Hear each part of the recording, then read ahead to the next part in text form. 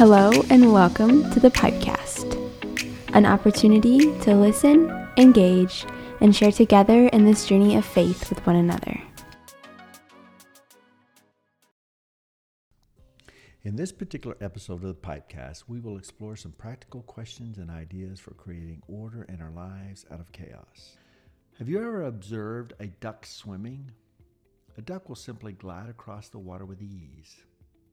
The duck will look as if it is peacefully enjoying the sun while peacefully gliding across the top of the water. Upon further investigation, you will find that the duck may look as if it is at ease on top of the water. Its legs are paddling feverishly underwater, trying to stay afloat. Our lives can often seem that way. We may look like we are happy, peaceful, and content on the outside, but upon further investigation, others will find that we are stressed out, discontent, and often unhappy. What is one thing you can do to create space in your life for less stress? Maybe exercise, listen to a song, read a good book, walk outside in nature, pray, journal, reflect. What is something that helps to bring order to your life?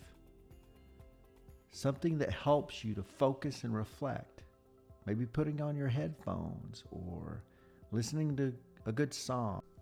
Maybe reading a poem or journaling. Is there a particular song, quote, book, or scripture that helps you to find safety, hope, and peace? In Matthew 22:36-40, we are told of the two greatest commandments. The first being to love the Lord your God with all your heart, mind, and soul. And the second being to love your neighbor as yourself. Are you creating space in your life in which to receive the love that God has for you?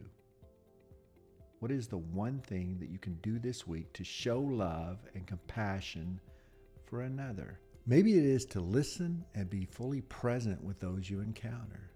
Maybe it is to help someone else with their homework. I would encourage you to write it down and make it a point to do it before the week ends. Have a great week, and remember to find order within the chaos. Thank you for tuning in with us today.